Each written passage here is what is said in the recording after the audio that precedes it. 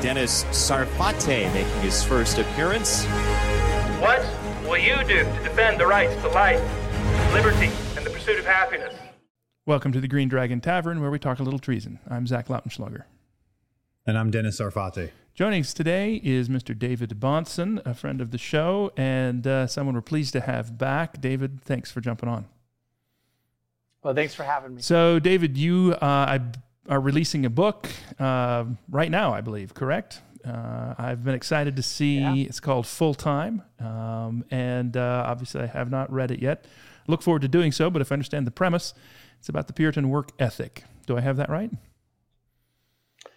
Yeah, I do believe that the Puritans basically extracted and properly exegeted Scripture to apply themselves what the book's about. But I don't think even the Puritans made it up. You know, they were more doing faithful application of what the book's about, which is the Genesis 1 message, the creational foundation of work. Well, indeed, I couldn't agree more. It's about the Bible, and we were just talking about the problems with the idea that you're going to work to a certain age, say 65, and then you're going to retire, and you're just going to do nothing for the remaining, hopefully 20, 30 years of your life, and how much that has failed in the West, how much it causes problems. And obviously, that's only one part to it. You also have on the younger side the idea of putting in absolutely as little as possible in order to get a paycheck, and that's called work-life balance, right? What is your take on the epidemic perspective that work is bad? Well, I might suggest that those two things are not as separate as they may seem. That connected to the way that young people view work is the message that older people have portrayed. And what I mean by it is this. Why did we say the age 65? What was the reason for suggesting that at 65, some people want to leave the workforce and go begin a 20 or 30-year vacation? Presumably, 65 is where folks might have the financial wherewithal to do so. But what if somebody has the financial wherewithal to do so at 35? I mean, 65 is where they price Social Security at. 65 is generally where people kind of roughly run 401k fundings to. So that's the amount of time it may take for someone to accumulate.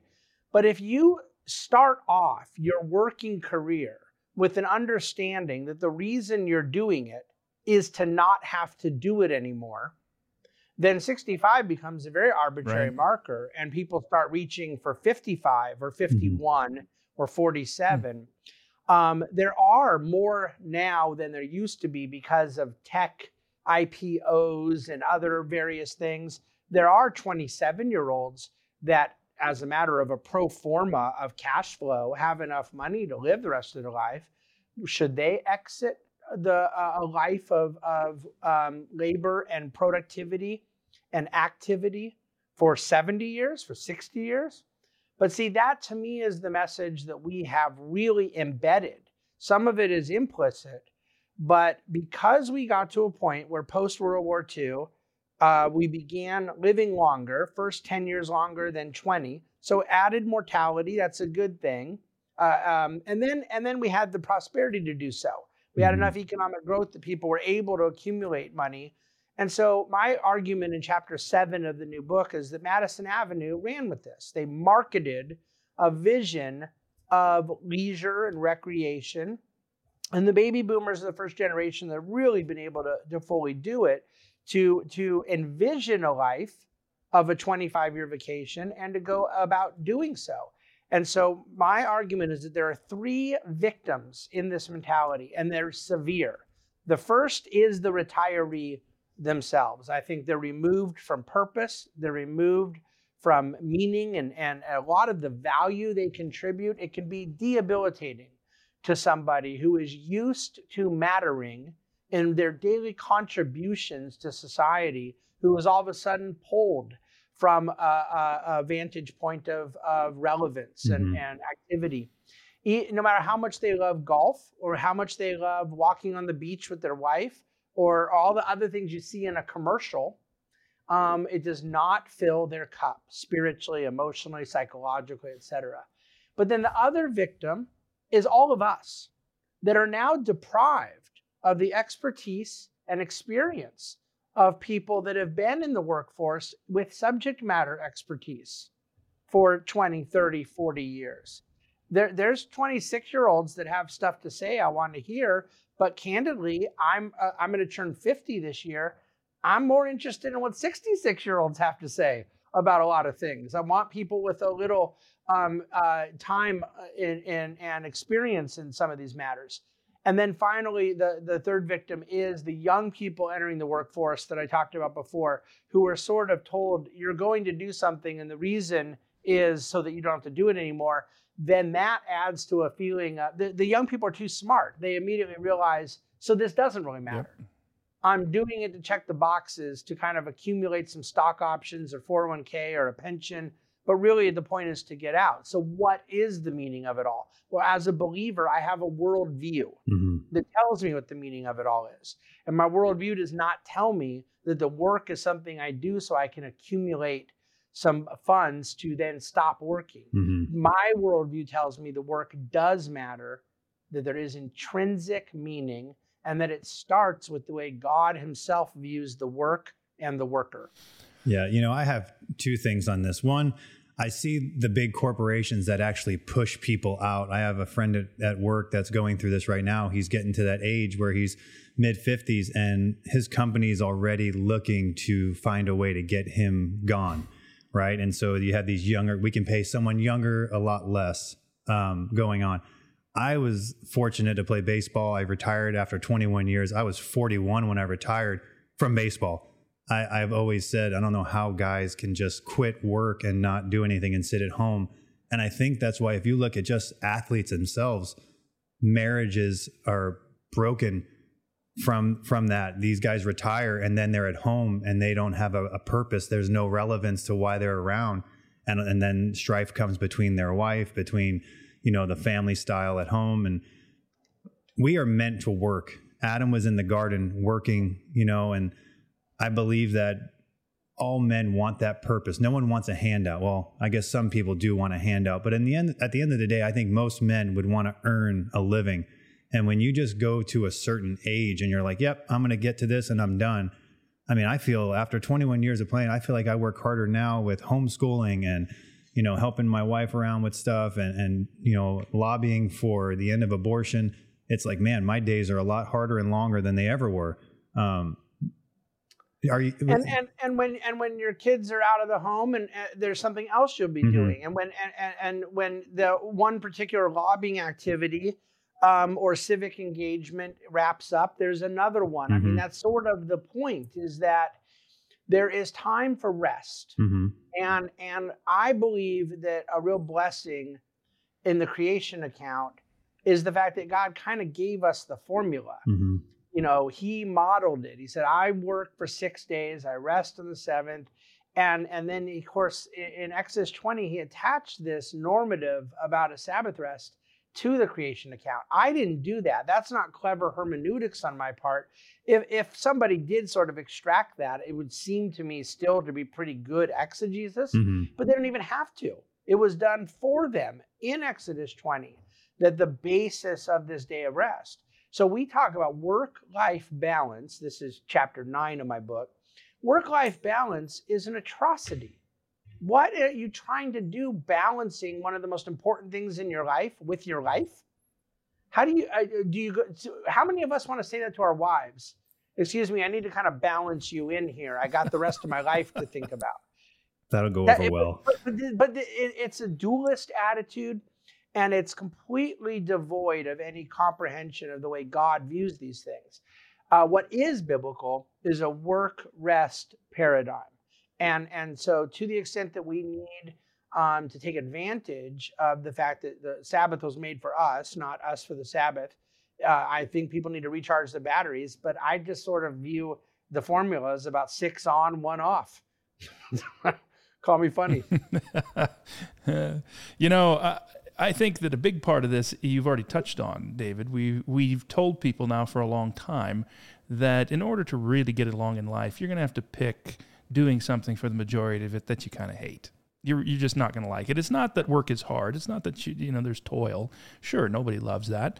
That's going to be in any job. It's more than that. It's that the job itself is something that's soulless, lifeless, and you really just kind of hate it. And you got to suck it up and just do it anyway, because, suck it up for 30 years, and then you can retire and spend the last 30 of years doing, what you've earned, which is nothing. And it's insipid. It sucks. It's false.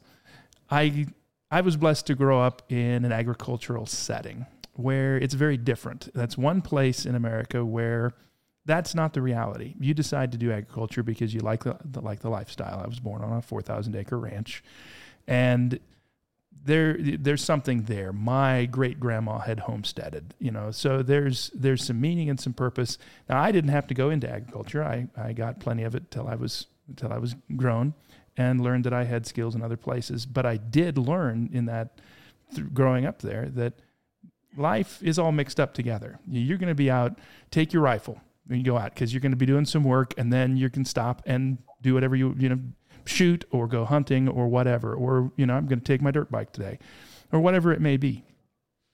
And that's in the outside. It works the same from my perspective. I moved to a place where there's lots of mountain activities because I love that. And there are many days when I'm working from the ski lodge while my kids are out making laps. Work is still getting done. In fact, it needs to get done. And maybe I'll go take a lap at lunch or whatever it may be. Those are just some examples of looking at it going, okay, first of all, work and play are not, these two things do not just exist in separate worlds. We live in the same world where they're completely available. Are you creative enough to do this? And as employers, should we be creative to do that? Probably. There are definitely some ways we can do that.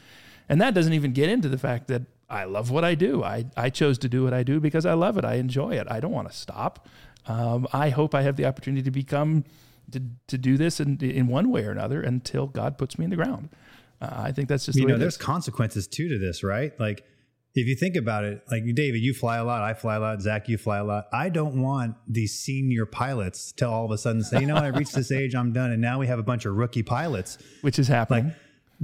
Which has happened, the inclusion and equity, and you have female. And I know nothing against female pilots. I had one the other day that landed the plane like it was on a sack of pillows. It was amazing. But what I'm saying is, you don't want all of a sudden these people right out of flight school running these companies, and all of these old veteran type pilots who have been through a lot and done a lot of flight time gone. There's consequences to people just dropping out because they've reached an age, and I think big companies just say, you're not relevant to the company anymore. We can't use you as much. You're older. You might walk slower through the airport. Like, experience means a lot in a lot of different occupations. And man, I think it's a sad thing to push people out when they still have so much to give. It's just really, it's not fair to certain people, but that's the society we live in.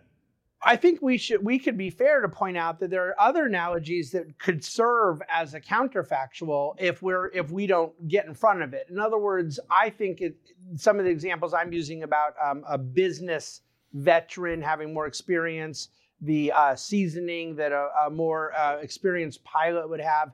But one could easily say, come on, are you saying you want a 70-year-old as a cop out on the street chasing down bad guys, or even for that matter, yourself as a pro athlete?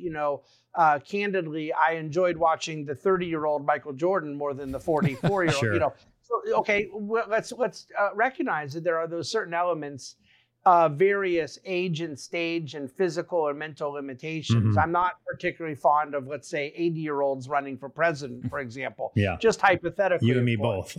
Yeah. But here's the thing. Why is it binary? What about a 66-year-old who becomes more of a mentor, mm-hmm. has a different role, participates more in management, or participates more in a different context? I mean, obviously every field, every industry, every job is going to have a different manifestation of what I'm talking about. Mm-hmm. But that's not what we've done. What we've said is golden watch, exit, hit the golf course, and by the way, hit the bar. Yeah. I mean, they kind of start living again the way they did when they were 20. some of these retirement villages, if you read the analysis of what's crazy. going on there, it's very hedonistic. It's utterly depressing. You had mentioned something about the drinking part. Can you hit on that, about Alcoholics Anonymous and who's actually attending these age groups?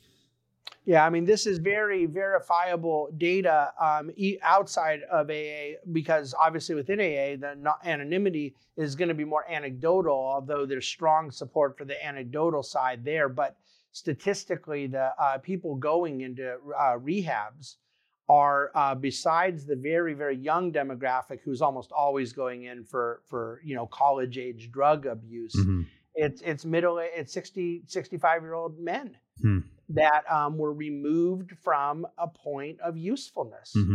And perhaps they were heavy drinkers before, and then it just kind of reached an apex in that point of retirement.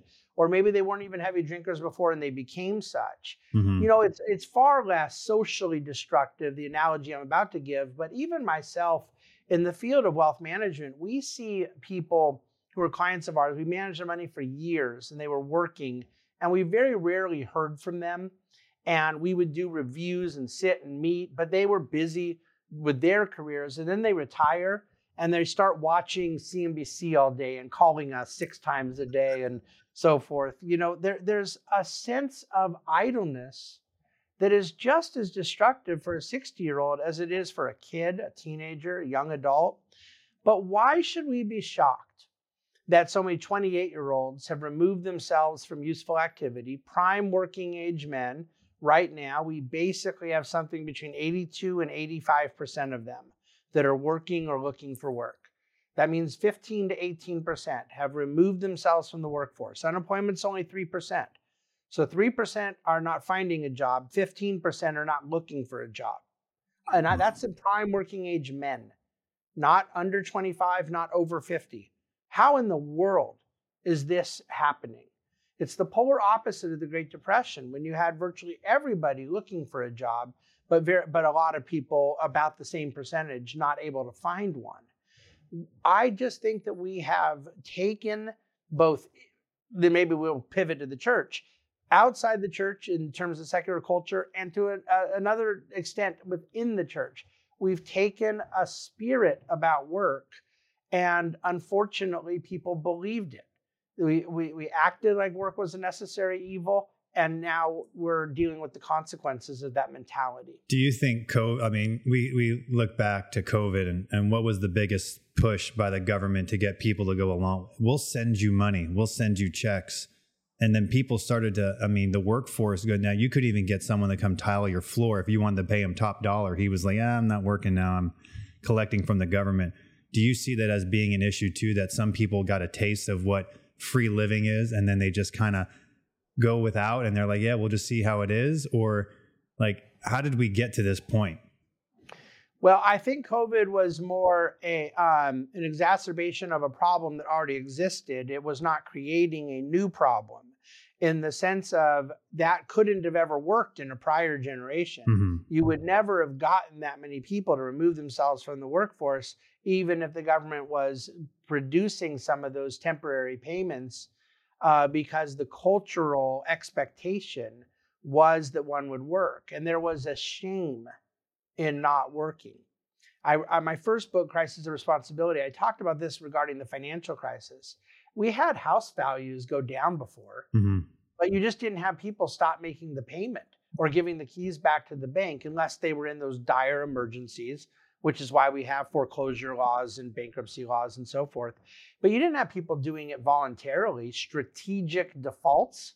You want to go admit to your friends you couldn't make your house payment? What kind of man are you? It became something to brag about during the financial crisis. We were proud of it. And that's what I think you're describing in the COVID moment. And so all of this comes, in my opinion, out of the impact of postmodernity, the total degradation of a cultural, moral expectation. And work, to me, is ground zero, because it is the pre-fall creational expectation for what God made us for, made as a blessing to us, that once we've adopted this sort of negative mentality about work, It's no surprise that so many people took advantage of the COVID moment to say, I could get used to laying around in my pajamas watching Netflix all day. It's a meaningless existence that needs to stop. Mm-hmm. Man, I'm looking forward to full time. I can't wait to read it. Indeed. I'm getting my copy today. Good. So you were one of the loyal folks who pre-ordered. I appreciate it. Yes. So I think that the other side of the coin, of course, is helping young people understand just how many cool things there are to do out there that make money, and that it is still quite literally a free market opportunity.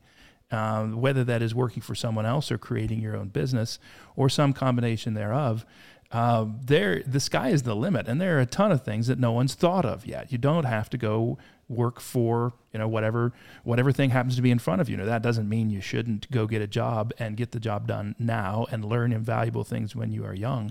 But going to work for the highway department, for example, and doing that for 30 years and just hating it and trying to sit on your butt as much as possible and get paid by the taxpayers, that's a horrible vision for life that we often get stuck with. We get told, well, if you go to college, that'll fix that problem. You go to college, then you can find a job that that's not necessarily true. Maybe it's true. Maybe you do need that. Maybe you don't.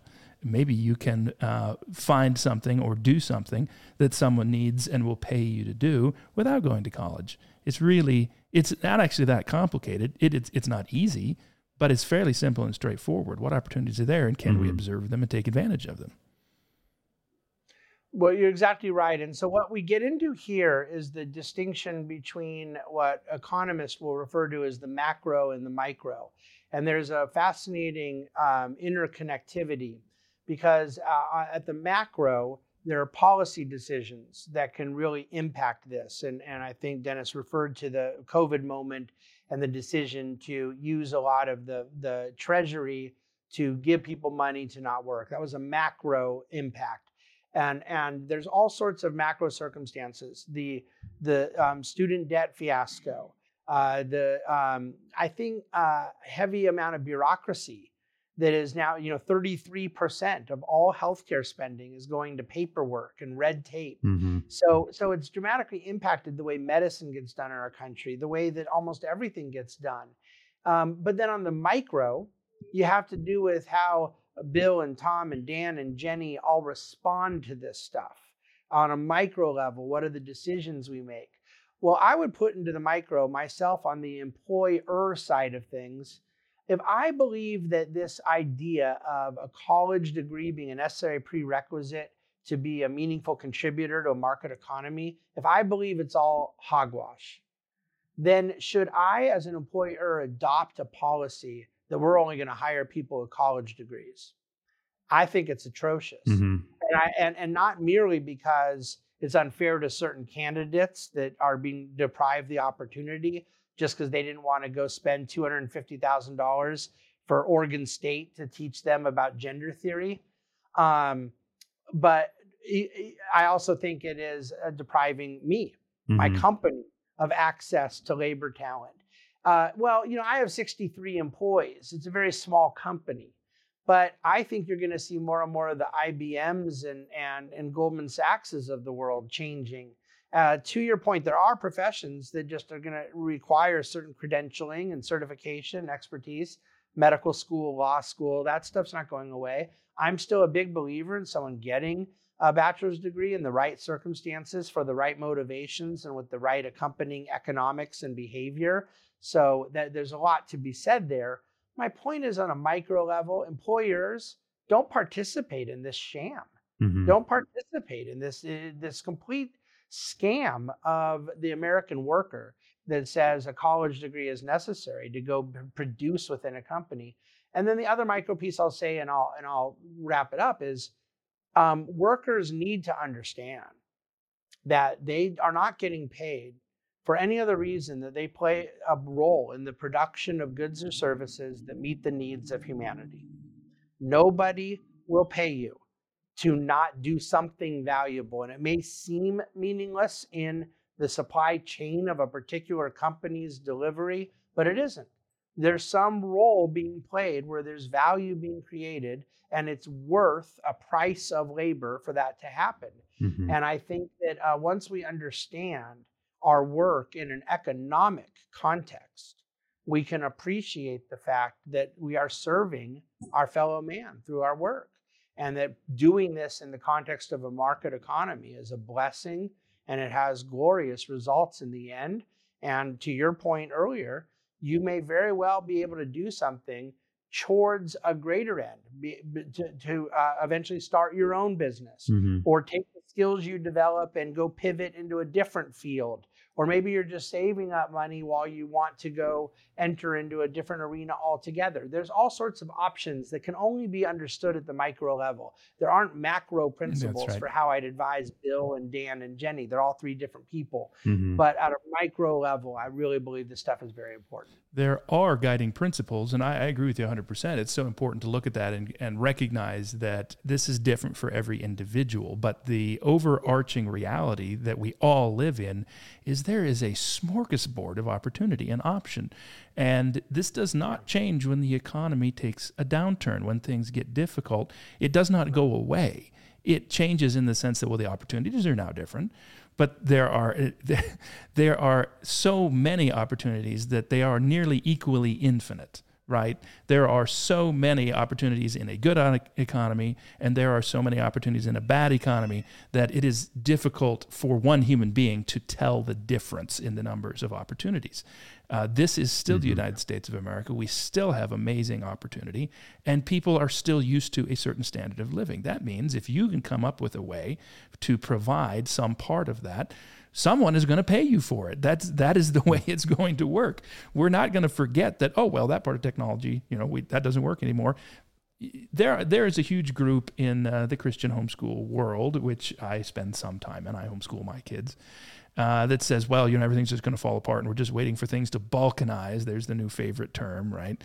And that we have to live in that world. Well, maybe we have to live in that world. Maybe we don't. I remember when my grandfather, before I was born, he sat me down and told me, he told me about the time before I was born that, look, we all thought the world was going to end. We thought America was over when Barry Goldwater lost. We thought that was it. We all left politics. We got chocolate bars, survival food and guns, and headed for the woods.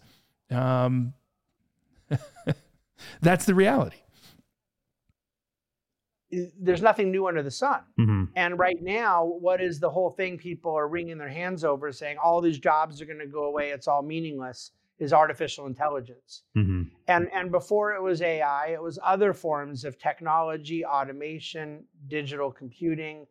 I think it's very important, because I think this is the point that Zach was making, that we realize from history that time and time again, we've thought this time it's different, and it hasn't been different. That technological shifts can change what the work opportunities look like, but it always, if one particular job goes away, two other jobs get created. Mm-hmm. And it's important for us to stay dynamic, stay faithful, stay industrious, pursue those opportunities.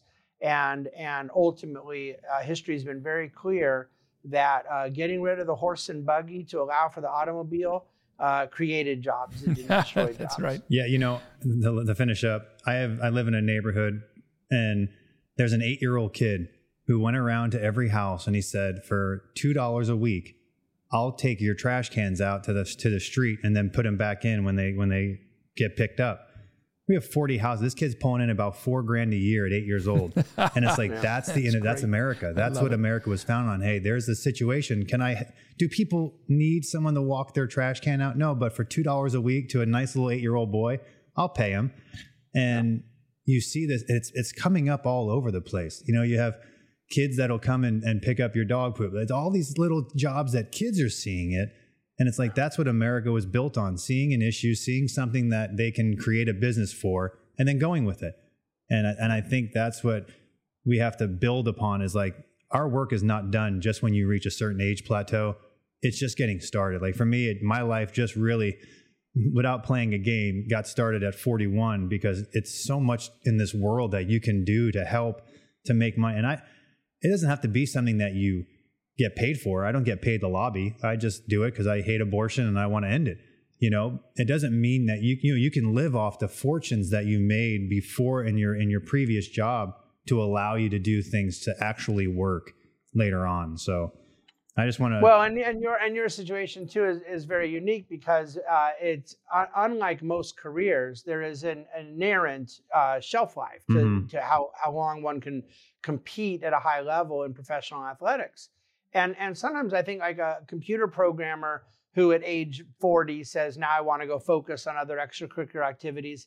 I think they're making a mistake unless they aren't a very good computer programmer. Sure. But if they are a good computer programmer, I want their skill set to be applied in where that field is. So there's a chapter in the book about that as well. And so it to me is where the title of the book, Full Time, came from. There's a book written by a man named Bob Buford. He passed away a couple years ago, and I didn't know him personally, but everything I've heard is that he was a good and decent man. But he wrote a book that sold almost 1 million copies. It's been used as sort of a Sunday school or adult, midweek study guide for years in a lot of evangelical churches, called Halftime: Moving from Success to Significance. And it plays off of this idea that you do a certain thing for a period of time, accumulate the money, that's the success phase of your life, and then it enables you to go into a significance phase. And I think there are people that their lives may play out that way to some degree. I hope not. I don't really like the formula entirely, because I believe the things people are doing in their career while they're accumulating money are themselves inherently important, that they are significant. However, the idea that ought to be a normative model, I think, is highly dualistic, and it probably is rooted in a Gnostic error. That there is some sort of superior value in quote unquote spiritual or ministry minded activities versus these other physical endeavors of what we're doing in the material world. I believe that we have to understand that God created us as embodied people with careers, with vocations, with callings, with endeavors that matter to Him. And that our lives do not have to move from success to significance, that our success is significant. And so that's where the title Full Time really came from. Well, David, we appreciate your time today, and just go out and get this book, Full Time. Thanks for coming on, and we're looking forward to talking to you in the future. Well, it's my pleasure. Thanks so much, guys. Thanks, David. Thank you all for joining us. We'll see you next week.